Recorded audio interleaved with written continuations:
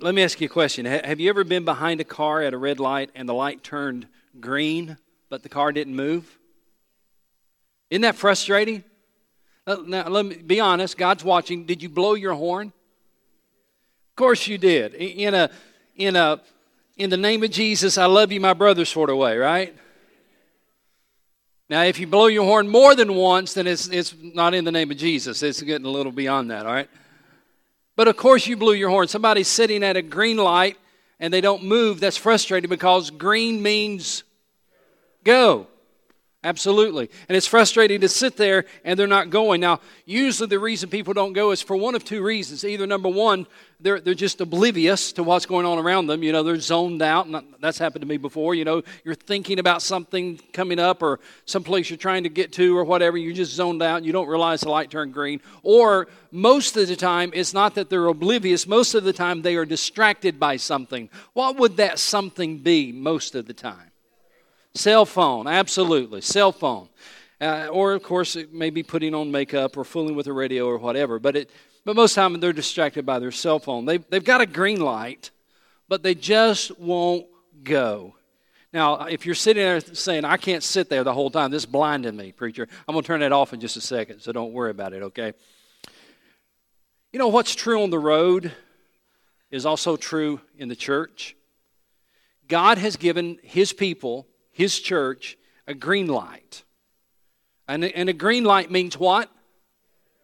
Let me show you the green light that He's given us. We're going to put it on the screen. You don't even need to turn there because this is not our primary text. But it's a very familiar scripture to some of you at least. And the scripture is Matthew 28, 18 through 20. And it's called the Great Commission. Now, I'm going to ask you to say it with me. It's called what? Great Commission. Now, the reason you'll see that's important in just a moment, but please remember Matthew 28, 18 through 20 is called the what? Great Commission. And here's the Great Commission. Here's the word the Lord has given us. His last words before He ascended back to heaven, His final words were these: all authority in heaven and on earth has been given to me, therefore go. You've got a green light. From this time forward, I'm giving you a green light. You've been with me, I've been training you, you've been spending years with me, but now I'm giving you a green light. So therefore, go and make disciples of all nations, baptizing them in the name of the Father and of the Son and of the Holy Spirit, and teaching them to obey everything I've commanded you. And surely, notice this, surely I am with you always to the very end of the age. Jesus gave His disciples and ultimately us a green light when He said, go and make disciples of the nations. And that must have been a staggering thing to think about. To take the gospel to the nations. For these humble Galileans, most of them fishermen, it must have been a staggering thought to think about taking the gospel to the nations. They were given the greatest assignment in the world, the greatest assignment in history. Go and make disciples of the nations. But yet they were also given the greatest presence in the world. He said, surely I am with you always. I wonder if sometimes God gets frustrated when He's given us a green light and we're not going. There was a new Barna research that came out just this past month that just absolutely floored me as a pastor. It burdened me as a pastor. This Barna research said that 51%, we're going to put it on the screen, 51%, look at this, 51% of American churchgoers say they've never heard of the Great Commission. Is that mind-boggling? And that's the reason a moment ago I said Matthew 28, 18 through 20 is called the what? It is the, I want Mount Airy to know what it is. I don't want us to be in that 51%. 51% of churchgoers don't know the Great Commission. Jesus has given us a green light, and we're like, I don't know. I don't know what that means. And then the news gets worse. And I'm not trying to depress you, but I got to give you some bad news before I give you some good news. Another recent report came out from Baptist Press, and it said that although the Southern Baptist Convention this year, we added 479 new churches, which sounds great that we added 479 new churches. They also said that we gave as Southern Baptist, $1.1 billion with a B, $billion to support mission work. That sounds incredible. That sounds amazing. But then the rest of the report was not so amazing. The rest of the report was basically, it's very evident that Southern Baptists are not reaching as many people for Christ as they used to. And then they started giving us the metrics in that report of evidence that Southern Baptists are not going like they used to go. Listen to these numbers. It'll break your heart. Baptisms have dropped in the Southern Baptist Convention from last year to the previous year. It dropped 4.89%, or to put that in another way, we baptized 14,400 fewer people last year in the Southern Baptist Convention than we did the previous year. And you might say, well, it was just a down year. Well, no, in reality, that's been happening for 9 of the last 11 years. For 9 of the last 11 years, we've been baptizing 10,000 to 15,000 people less each year than we did the previous year, which is heartbreaking. It takes now 54 Southern Baptists to reach one person for Christ. When I came out of seminary, that number was about 38, 39, maybe 40. Was generally the number. It takes like 38 to 40 Southern Baptists to reach one person for Christ. As I have pastored these 30-some years, that number has grown from 38 to 54 Southern Baptists to reach one. Tom Rainer is a researcher and also president of Lifeway. He said, we are a denomination, for the most part, that has lost its evangelistic passion. Translation, we are a denomination, for the most part, God has given us a green light, but we're just sitting there. Rainer also reported that every year in the United States, 6,000 to 10,000 churches die and close their doors. Now, that's just not Southern Baptist, that's all denominations, but let that bother you for a moment. That every year, 6,000 to 10,000 churches, every year in America, 6,000 to 10,000 churches close their doors every year in America. That is an average of 100 to 200 churches every week closing their doors somewhere in America. Now, to make that a little bit more personal, let's talk about the Southern Baptist Convention. We're going to put this slide on the screen. Did you know that in the Southern Baptist Convention, we are averaging about 1,000 churches a year closing their doors? 1,000 a year. That translates to 83 churches a month, or 19 churches a week. On average, 19 churches this week at the Southern Baptist Convention will vote to close their doors for the final time. I want you to feel the weight of this number for a moment. By the way, this is a church in Liberty. I drove there yesterday. I've driven by this church many times. It sits in the fork in the road before you get to downtown Liberty. And every time I drive by that church, I get bothered by it because I just see it abandoned. And it's sat there. I've been here 21 years, and it's sat there empty for all of those years, and who knows how many before then. This is a representation of the 1,000 churches that close their doors every year. I want you to feel the weight of that number for a moment. I want you to feel the vacuum in those communities as the gospel story is no longer being shared there. Just feel that vacuum, that the gospel story is no longer being shared there. Now look at this next picture. Same church, just different pictures, but just representation of something. As I sat there in the parking lot yesterday looking at this abandoned, dilapidated church, I sat there and I thought about the Vacation Bible School and how they used to have it there probably and share the gospel there, and how they probably had Sunday school and they would share the gospel in Sunday school, and how they certainly had Sunday night and Sunday morning worship services and they preached the gospel, I'm sure, and how they had revival services. I bet they had those too, sharing the gospel. And now it's empty. Now it's abandoned. Now there is a vacuum there where the gospel is no longer being shared.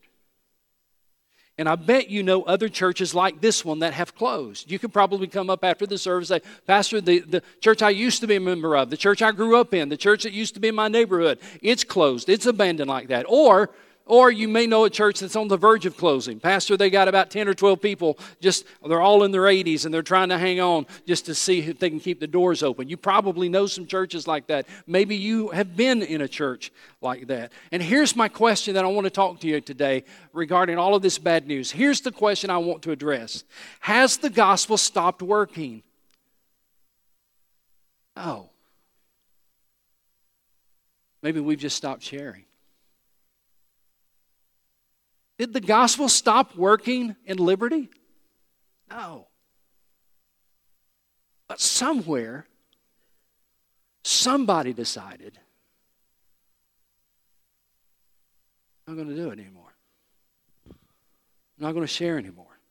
Now, keep this picture in your mind for a second. Just look at that picture. Don't look at me. Look at this picture. I want that picture to be ingrained in your mind for a moment.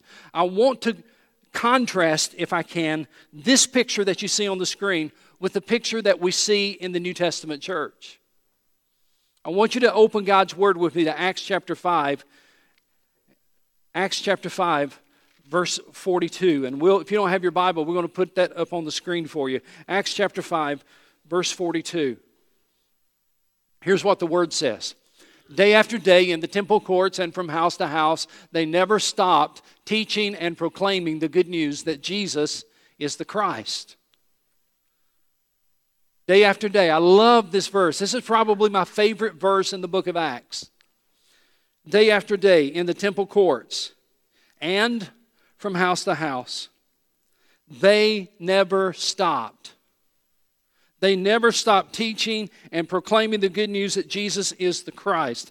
Day after day, look up here, day after day, they had the opportunity. They had the decision to make day after day, green light or red light. Day after day, they had to make that decision, and they always chose the green light. They always decided to go. Day after day, they never stopped teaching, proclaiming the good news that Jesus is the Christ. Now, I know what some of you may be thinking. Well, Pastor, it was a lot easier back then. You know, they didn't have the cultural pressure that we have today. They don't have the things that we have to deal with, and the temptations and all the society. The society has gotten so bad today. They didn't have to. That was so much easier to live. It was new back then. It was fresh back then. It was alive back then. It was a lot easier to share the gospel back then than it is today. If you believe that, you need to start reading your Bible again. Let me show you something in Scripture. Go with me to Acts chapter 4. You're in the book. Go to Acts chapter 4. Acts chapter 4, verse 3. Peter and John are out sharing the gospel. They're sharing the good news about Jesus. The Sanhedrin, the religious council that day, didn't like it. And it says in verse 3, the Sanhedrin seized Peter and John because it was evening, and they put them where? In jail until the next day. Question, green light or red light? For most of us would say, man, that's a red light moment, right? I'm sharing the gospel, and all of a sudden people are so antagonistic to what I'm sharing, they're going to put me in jail. Are you tempted to say, I'm going to go, or are you tempted to say, I'm going to stop? That was a red light moment. Let's look at another one, verse 18. Then they called them in again and commanded them not to speak or to teach at all in the name of Jesus.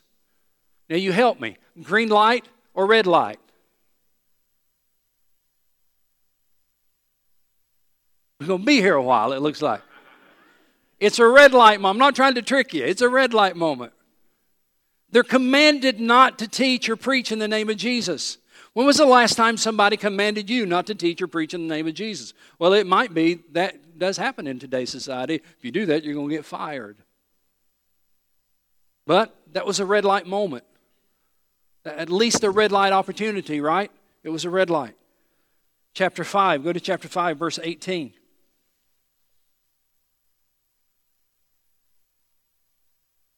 Let's start at verse 17. Then the high priest and all of his associates who were members of the party of the Sadducees were filled with jealousy.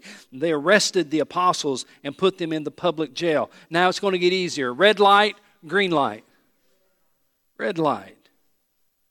Verse 19. But during the night, an angel of the Lord opened the doors of the jail and brought them out. Go stand in the temple courts, he said. Notice that word go. And tell the people the full message of this new life. Now skip down to verse 25. Then someone came and said, look, the men you put in jail are standing in the temple courts, and they're teaching the people. At that, the captain went with the officers and brought the apostles, and they did not use force because they feared that the people would stone them. In other words, they were arrested again. And once again, another red light moment. Look in chapter 5, verse 33. When they heard this, when the Sanhedrin heard the testimony, when they heard this, they were furious and wanted to put them to death. Green light, red light, red light.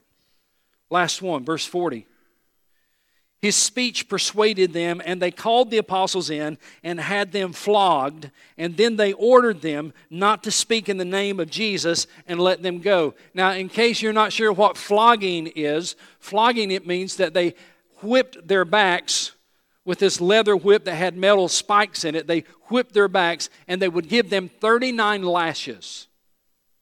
So they were brought in, their shirts were removed, they were whipped with this whip 39 times, lacerated their back open, then looked him in the eye and said, I am now ordering you, do not teach or preach in the name of Jesus anymore. Easy question, green light or red light?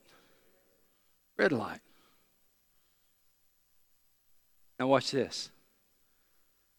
In spite of the threats, in spite of being arrested, in spite of the bloody beating, here's what we read.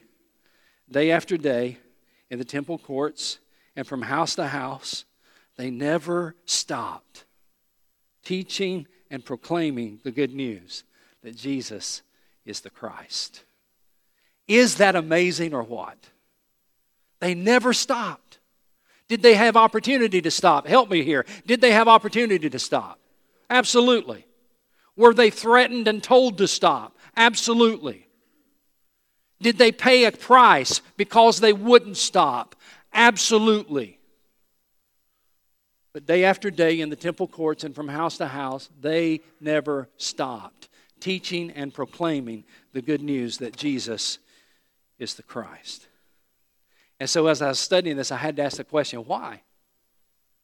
Why would they not stop? Why were they so determined? Why were they so committed? Why were they doing this in spite of the beatings, in spite of the torture, in spite of the jailings? What caused them to keep going? And the answer is right there in the verse. Look here. They never stopped teaching and proclaiming the good news that Jesus is the Christ. They recognized that the message that they had, first of all, was good news. And the people that they were talking to desperately needed this good news. But more than that, here's what the good news was. The good news is this: Jesus is the Christ. Jesus, in that day, they would have said, is the Messiah. Or in our day, we would say it this way: here's the good news. Jesus is the Savior. They had good news that they really, really, really believed.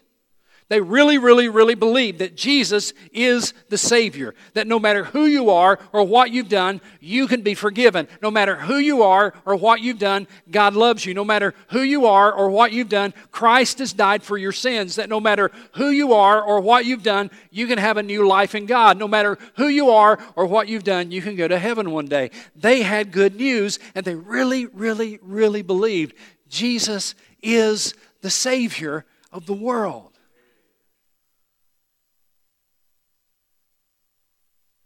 And then it hit me. Do you know how to tell how deeply you believe the message that Jesus is the Savior of the world? Just answer this question. What does it take to stop you?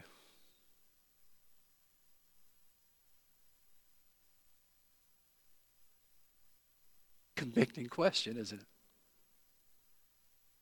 What does it take to stop you? How deeply do you really believe the good news that Jesus is the Savior of the world?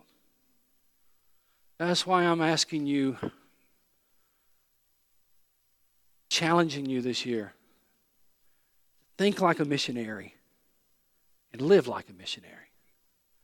Because, folks, we have good news that Jesus is the Savior of the world.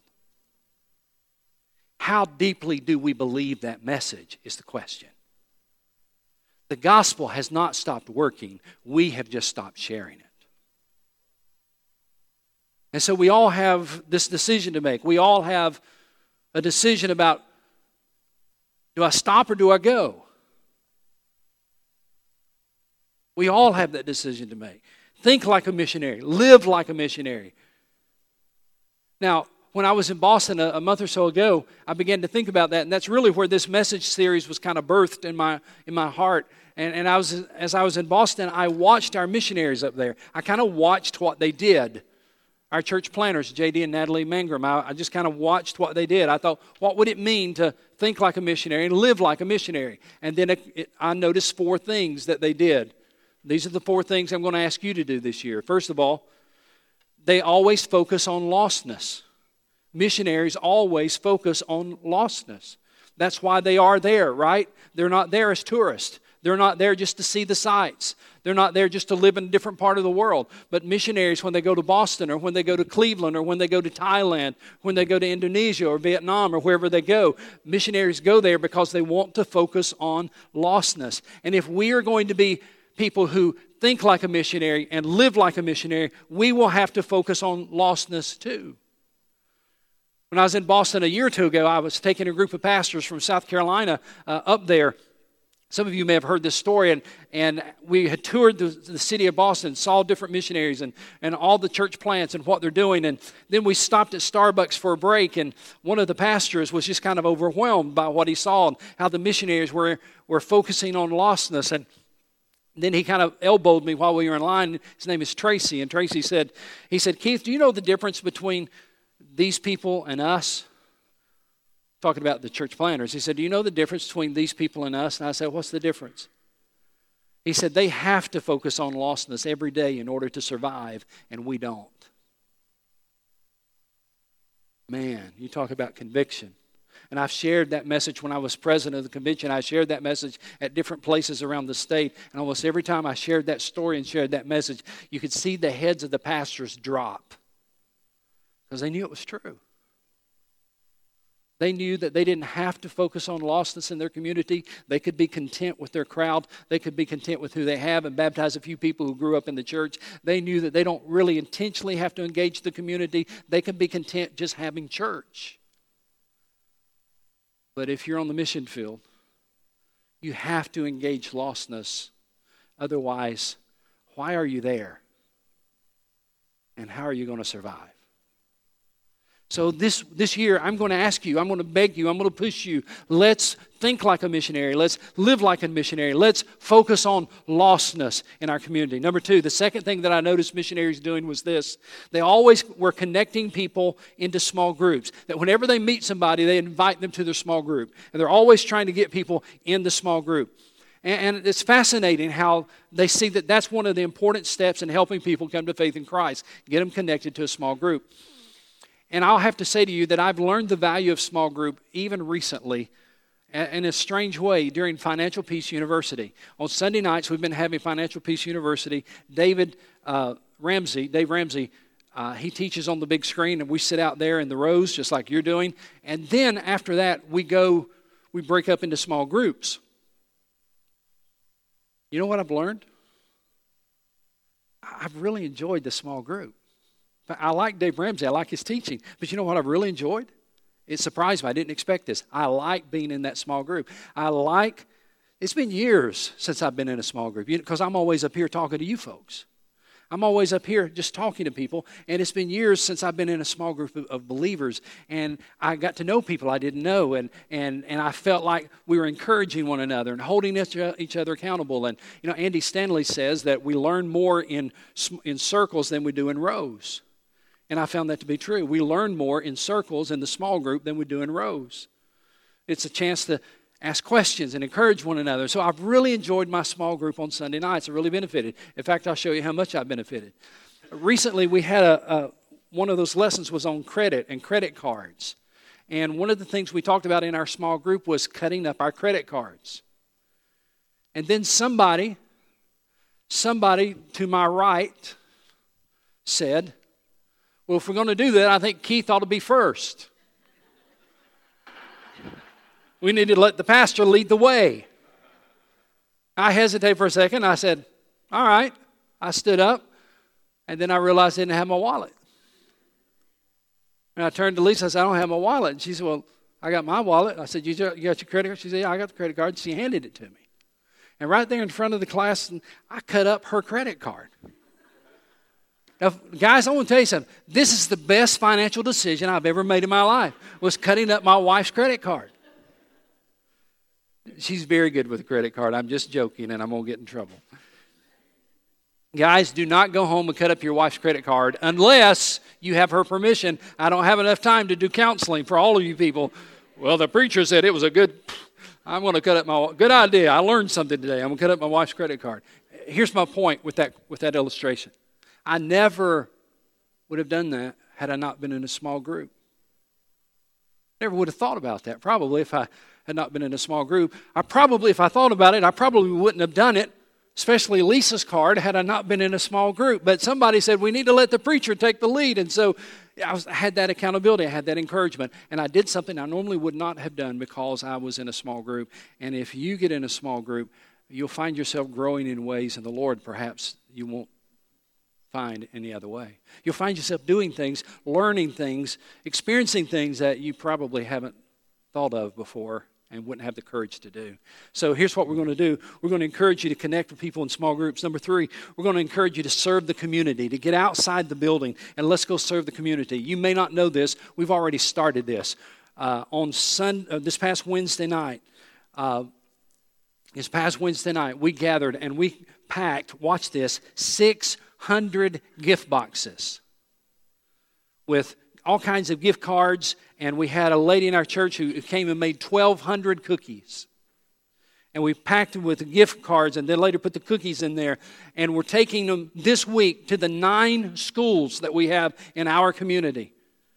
And we're going to give a gift box to every worker in that school. The janitor, the lunch lady, the people in the library, all of the teachers, the administration, every person in the school system in the 9 schools around us going to get a gift box from Mount Airy Baptist Church this week.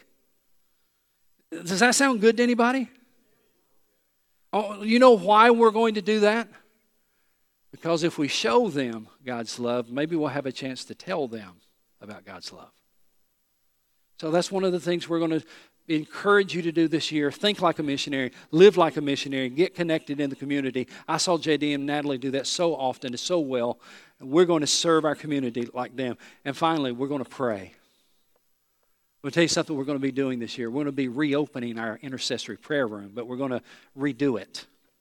Before, it's been kind of a restricted thing, and you had to be trained, and you can't tell anybody what's in there and all that kind of thing. And it's kind of a restricted thing with good intentions. But what we're going to do, we're going to change it. We're going to gut it and redo it, and we're going to have basically a place where you can go pray when you just need to get alone. When you need to get away from the kids, you need to get away from all the craziness in your life. When you need a quiet place, we want you to be able to come to your church and pray. We want you to be able to come to here and spend some time with the Lord. So during church hours, of course, we're going to give you that chance to pray so that you can better embrace the mission God has given all of us.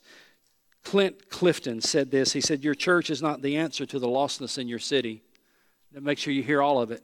He said, your church is not the answer to the lostness in your city. He said, the gospel you preach is the answer to the lostness in your city. Let's do that. Let's think like a missionary.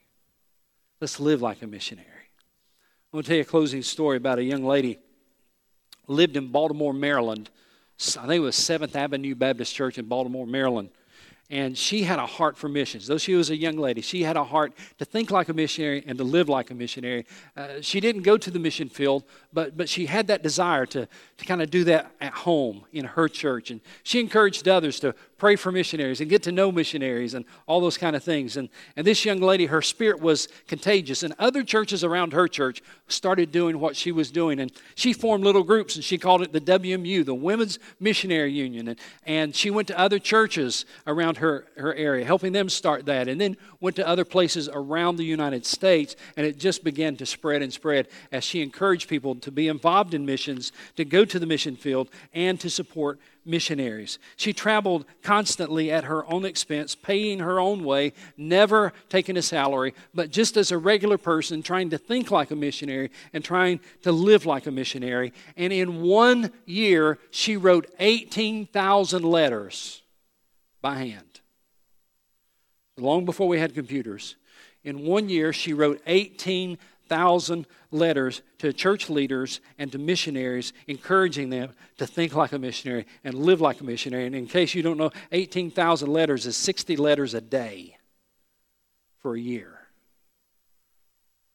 She finally convinced the leaders of the Southern Baptist Convention that we needed to support missionaries in North America financially. And not only did they decide to take up an annual offering, they decided to name it after her, Annie Armstrong. Annie Armstrong next week will take up an offering, and she was a lady who said, God's given us a green light. Why are we sitting here? God's given us a clear green light, so let's think like a missionary. Let's live like a missionary. And whatever that means for you, let's do that. She wrote 18,000 letters encouraging others to say, the light turned green. Go. Can I ask you a personal question? How deeply do you believe that Jesus is the Savior of the world? The answer, what does it take to stop you? Father, in the name of Jesus, I'm grateful for who you are, grateful for your love and your mercy.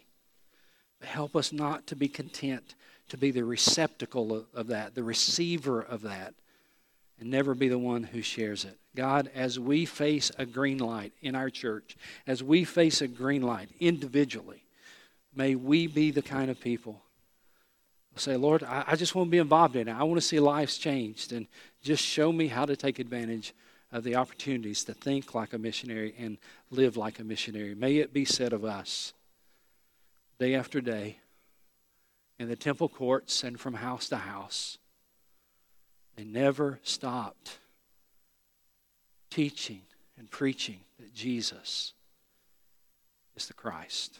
And it's in His name I pray. Amen.